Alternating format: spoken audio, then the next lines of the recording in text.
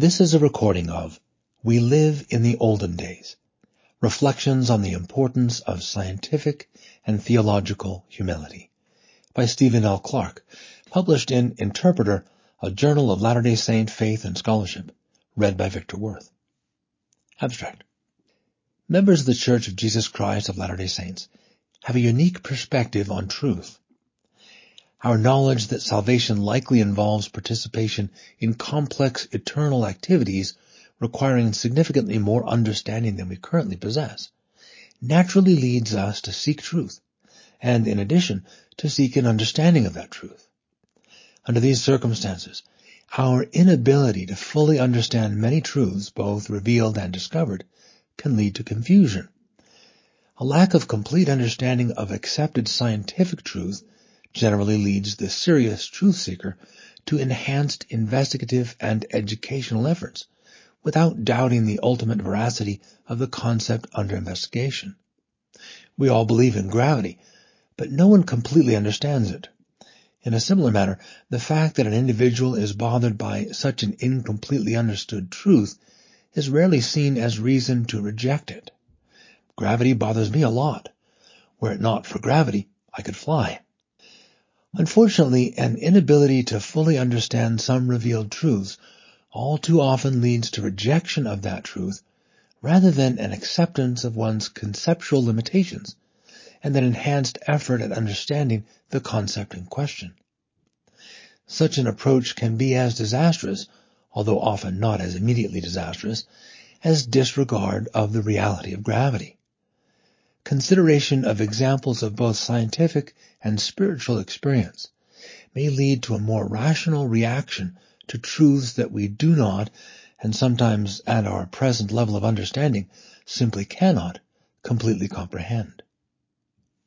My professional responsibilities include conducting seminars with young physicians undergoing specialty and subspecialty training. Among other things, we commonly discuss twins. I often conclude these discussions by recounting a dilemma faced by medical scientists in the early 20th century. Namely, why is it that like-gendered twins, boy-boy or girl-girl, may be born in one amniotic sac or separate amniotic sacs, but twins of different genders are always in separate sacs? For scientists today, the answer is straightforward and follows from basic principles of embryology and genetics. However, these principles were completely foreign to investigators of that time. A quote from the first edition of what was, in 1903, and remains today, the most widely respected textbook in obstetrics, recounts the author's consideration of various explanations of these puzzling observations. He then concludes that this phenomenon appears to demonstrate the intervention of, quote-unquote, providence, which, quote, took this means of guarding their morals in utero, close quote, by ensuring that the female fetus would never be in the same sac as her twin brother. At this point, I pause, waiting for the inevitable smiles and polite snickers that follow. Having given these young doctors just enough time to dig a hole for themselves, I then gently push them in with a reminder that the author of this text was at least as smart as any of us and more widely published than most serious scientists ever hoped to be. I suggest that 100 years from now, perhaps in this very room, a group of young physicians may be discussing some aspect of modern medicine that we today consider to represent absolute, unequivocally demonstrated truth, which will in their eyes seem as hopelessly simplistic, incorrect, and downright silly as this early 20th century truth regarding twin pregnancies appears to us today. I remind them of the importance of humility in science and propose that in terms of ultimate truth, the lesson of history tells us that while our knowledge of the natural world may be highly advanced relative to those who came before, in terms of absolute truth, it is still likely to be primitive. I then conclude with an admonition to remember that in terms of our ultimate understanding of human physiology and disease, we still live in the olden days. As outlined below, the implications of this reality for both broader scientific and spiritual learning are significant. Scientific hubris.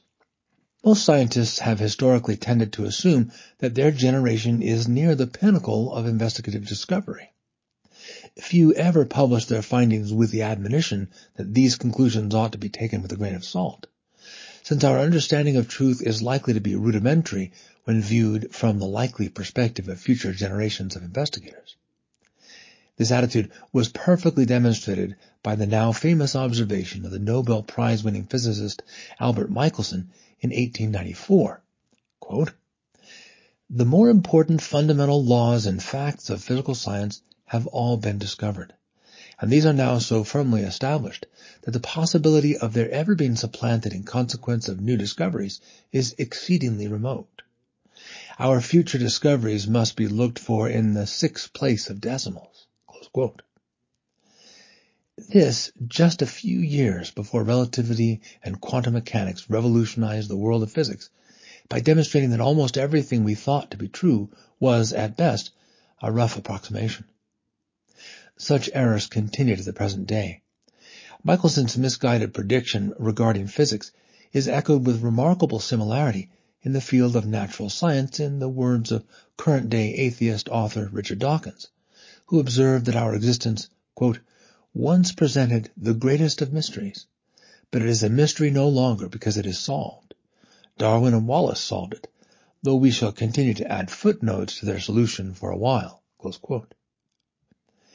An even broader assumption of the transcendent nature of current scientific thinking is found in the prediction of Peter Atkins in 1981 that, quote, "fundamental science may almost be at an end and might be completed within a generation." Close quote. While one might consider such statements as remarkable examples of presumptive arrogance, such erroneous approaches to truth are not unique to the 20th century. Consider the following two examples. Imagine you are a highly intelligent proto-scientist living 1,000 years ago. You only believe what can be proven by direct, repeatable observation, and wear your skepticism as a badge of honor and a hallmark of your intellectual prowess. One day you are confronted with a strange new theory, proposing that the earth revolves around the sun, and that you are hurtling through space on this moving earth at 67,000 miles per hour. You decide to test the theory through direct scientific observation. Set a chair in a field facing east early one morning and begin to record data. You clearly observe the sun rising, moving across the sky, and disappearing in the west. And the next morning, here it comes again. You repeat this observation over the course of several days, taking careful notes, and invite several of your scientific-minded colleagues to repeat these experimental observations. Such scientific study would inevitably conclude that this new theory is in error and could be believed only by a fool. You and your colleagues have observed the sun rotating around the earth in real time through confirmed, repeatable observation. And in terms of 67,000 miles per hour, what nonsense! You have walked, you have run, and being a cosmopolitan individual, you have even ridden a fast horse. You know what it is like to move at 40 miles per hour, and your senses tell you that as you sat in that chair, you are not moving at all. These conclusions would, at that time, be data-driven and scientifically indisputable. The intelligence of the observer is not in doubt. Neither random nor systematic error come into play. The experimental observations are accurate and reproducible, and completely incorrect. To what can we attribute these gross errors? The answer is simple. There are perspectives and dimensions inaccessible to our early scientists that would render reaching the correct conclusions based on scientific observation categorically impossible. He does not have Galileo's telescope, nor can he travel to the International Space Station. Seen from these latter perspectives, the correct conclusions are easy to reach. Without such perspectives, error is inevitable. Now, fast forward several hundred years and consider the case of Isaac Newton, arguably the greatest scientist who ever lived.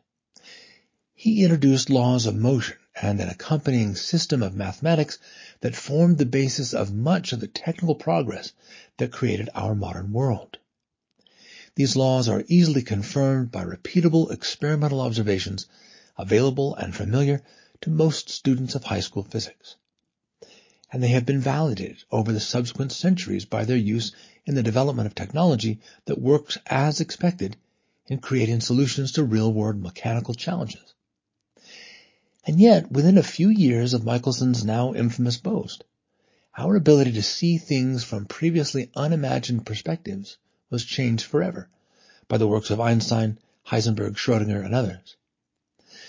We now realize that the fundamental truths articulated by Newton are merely useful approximations, applicable only to that small fraction of matter in the universe larger than an atom and smaller than an asteroid, and traveling very, very slowly with respect to the speed of light. In terms of most of our earthly human experiences, Newton's laws represent elegant and provable truth. For most of the matter and energy in the wider universe, Newton's laws are not even a very good approximation. Until very recently, it appeared that the basic components of the cosmos had been well figured out. Electrons, protons, neutrons, photons, gravity. Then came the discovery that galaxies were moving in strange ways that cannot be accounted for based on the gravity of the visible matter within them, leading physicists to propose the existence of some form of matter, dark matter, that is more prevalent than the ordinary matter we see. In a similar manner, observations of the motion of distant objects in the cosmos yielded data suggesting an accelerating expansion of the universe, driven by a mysterious force now called dark energy. When evaluated in terms of energy, the combined effect of dark matter and dark energy accounts for 96% of the cosmos, totally overwhelming the matter and energy we thought was all there was. In other words, we currently have no idea of the nature of the matter and energy making up 96% of the cosmos. To say that we are currently just scratching the surface of an understanding of the nature of our universe is an understatement.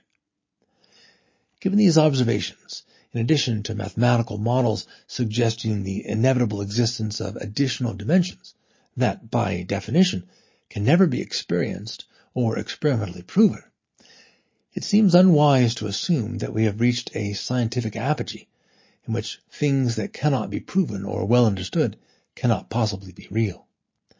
Such considerations apply equally well to the biological sciences. Heredity and evolution once seemed a simple matter of chromosomes, genes, and natural selection, acting on a gene pool occasionally spiced up by a rare beneficial structural mutation. Enter epigenetics, and the documentation that environmental influences can alter gene expression and inheritance without structural DNA changes.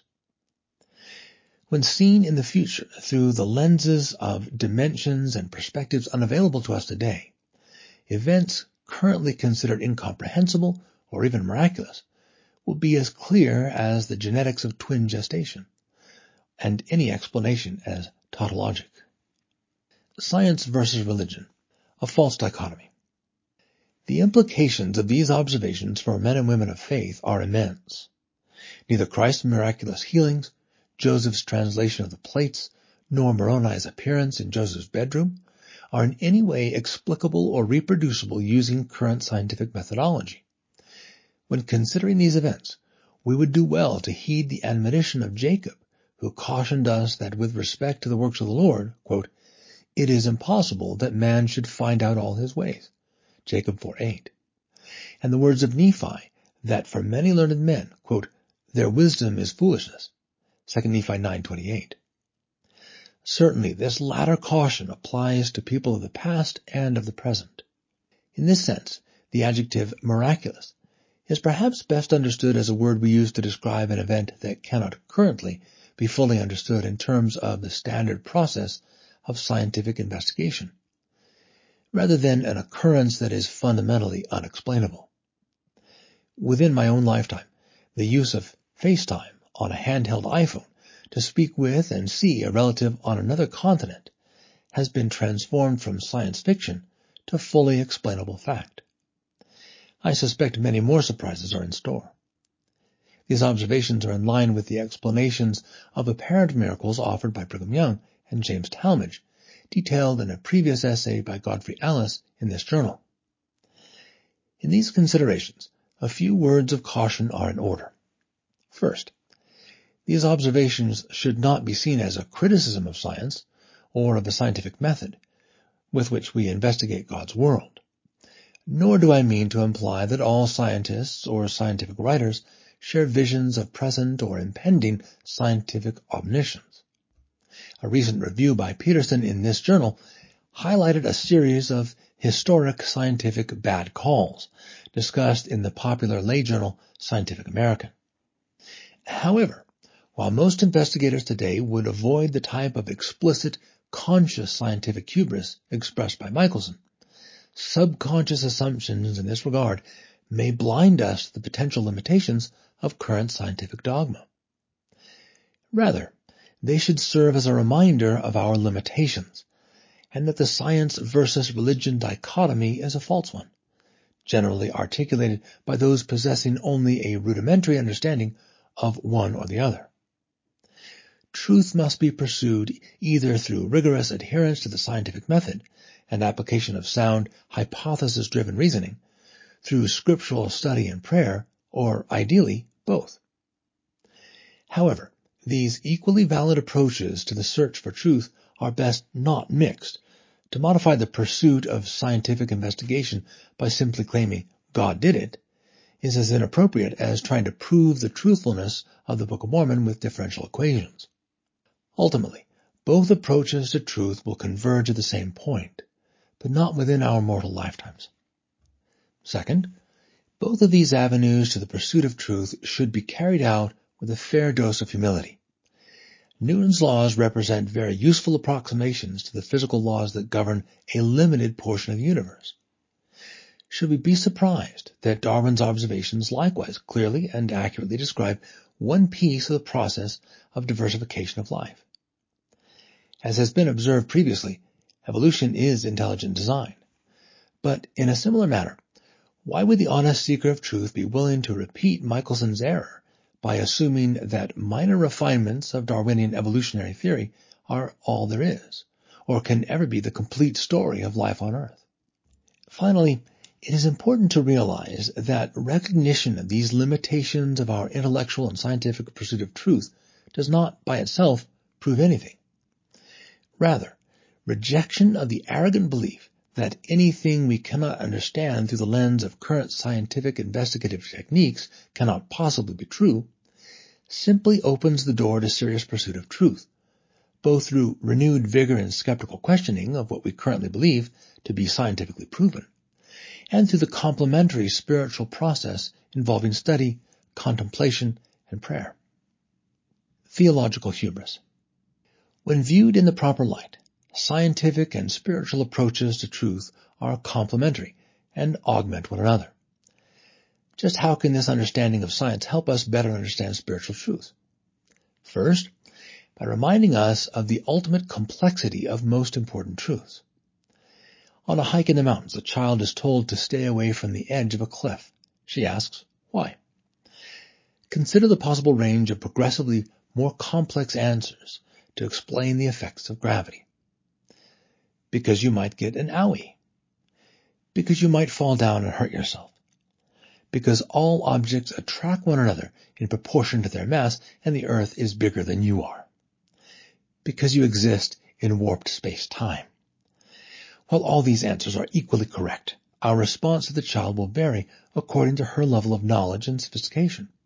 When considering concepts such as our premortal existence, the celestial kingdom, or priesthood power, such considerations should help us realize that in terms of a complete understanding of these spiritual matters, most of us are probably at the "you will get an owie" stage. Thus, the scientific process contains potentially valuable lessons in epistemology in terms of our understanding of equally complex spiritual processes. The response of Christ to questioning by the Sadducees regarding the ultimate marital fate of an unfortunate woman who was widowed 6 times is instructive in this regard. See Matthew 22:30. While often quoted, it is seldom observed that in his reply, Christ did not actually answer the question posed to him, a question which had nothing to do with the performance of marriages after this life. His response demonstrated two important techniques with wider application to our lives.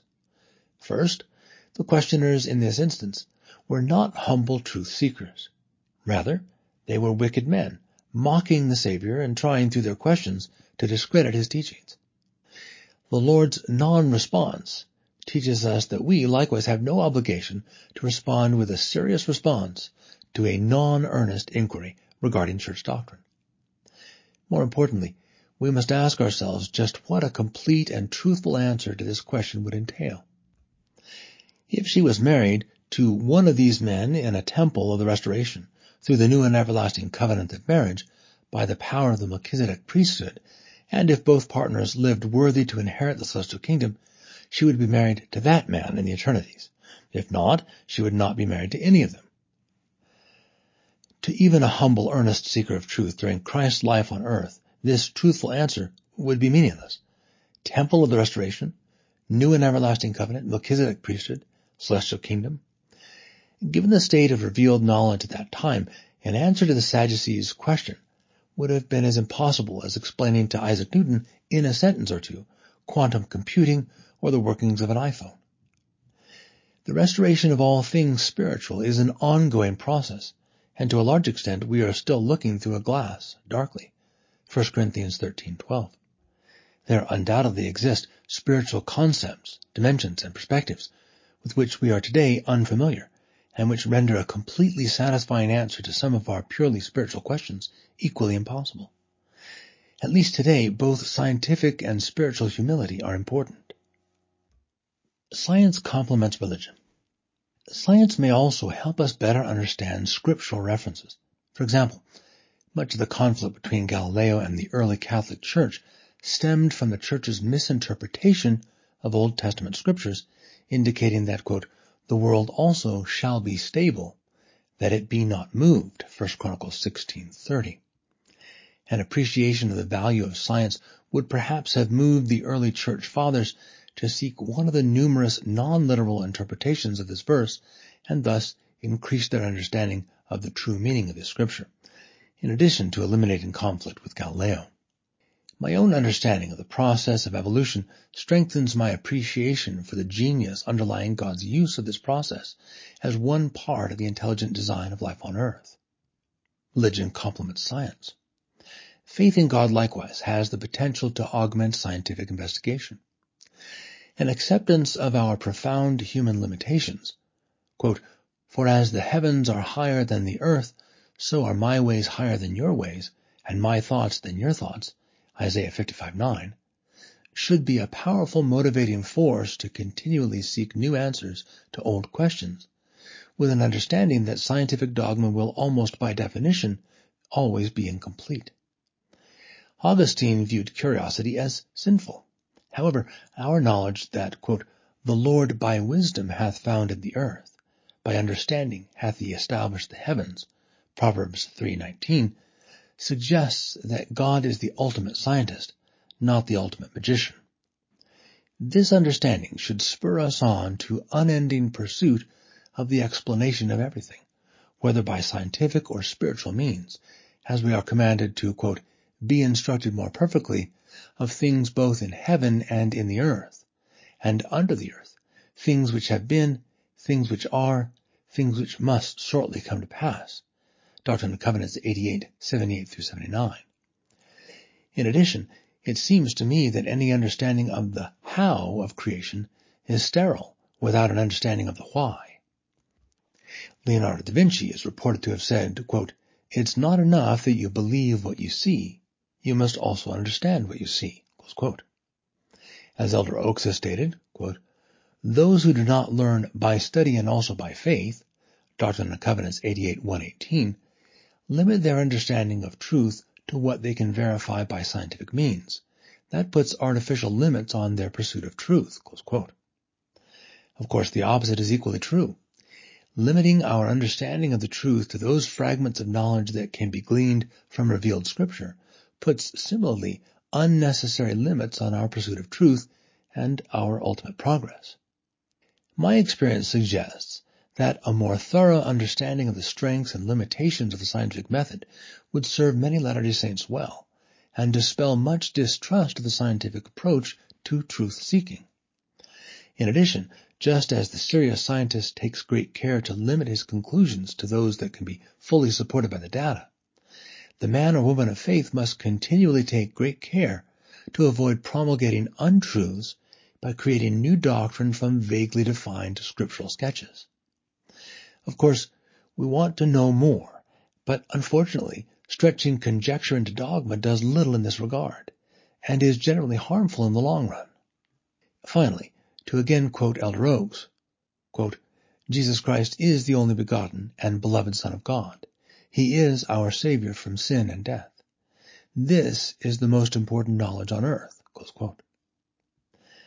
To allow ourselves to become discouraged or distracted by a question about any other less important truth seems very short-sighted.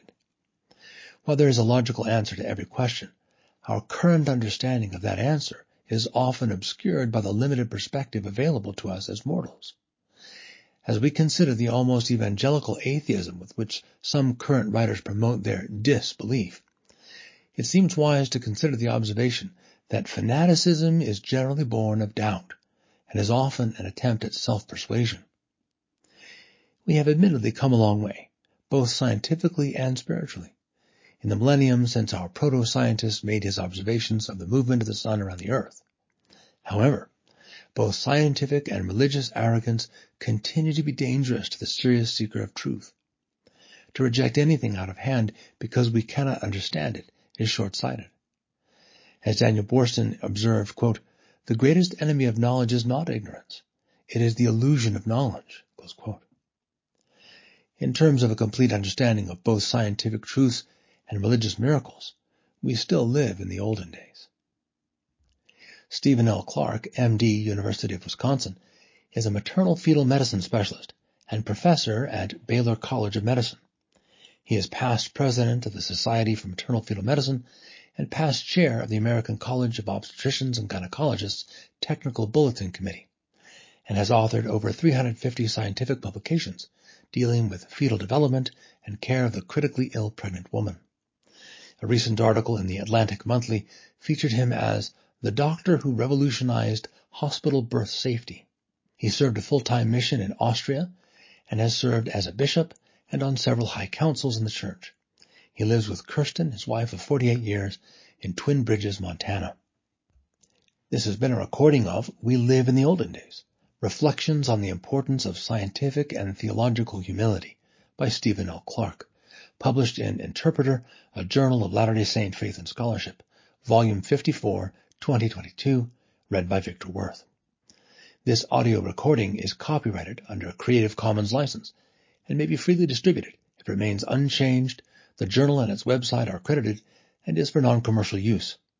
A printed version of this and many other articles on Latter-day Saint Scripture can be found at journal.interpreterfoundation.org. More information about the Interpreter Foundation, along with a wide array of additional resources, can be found at interpreterfoundation.org.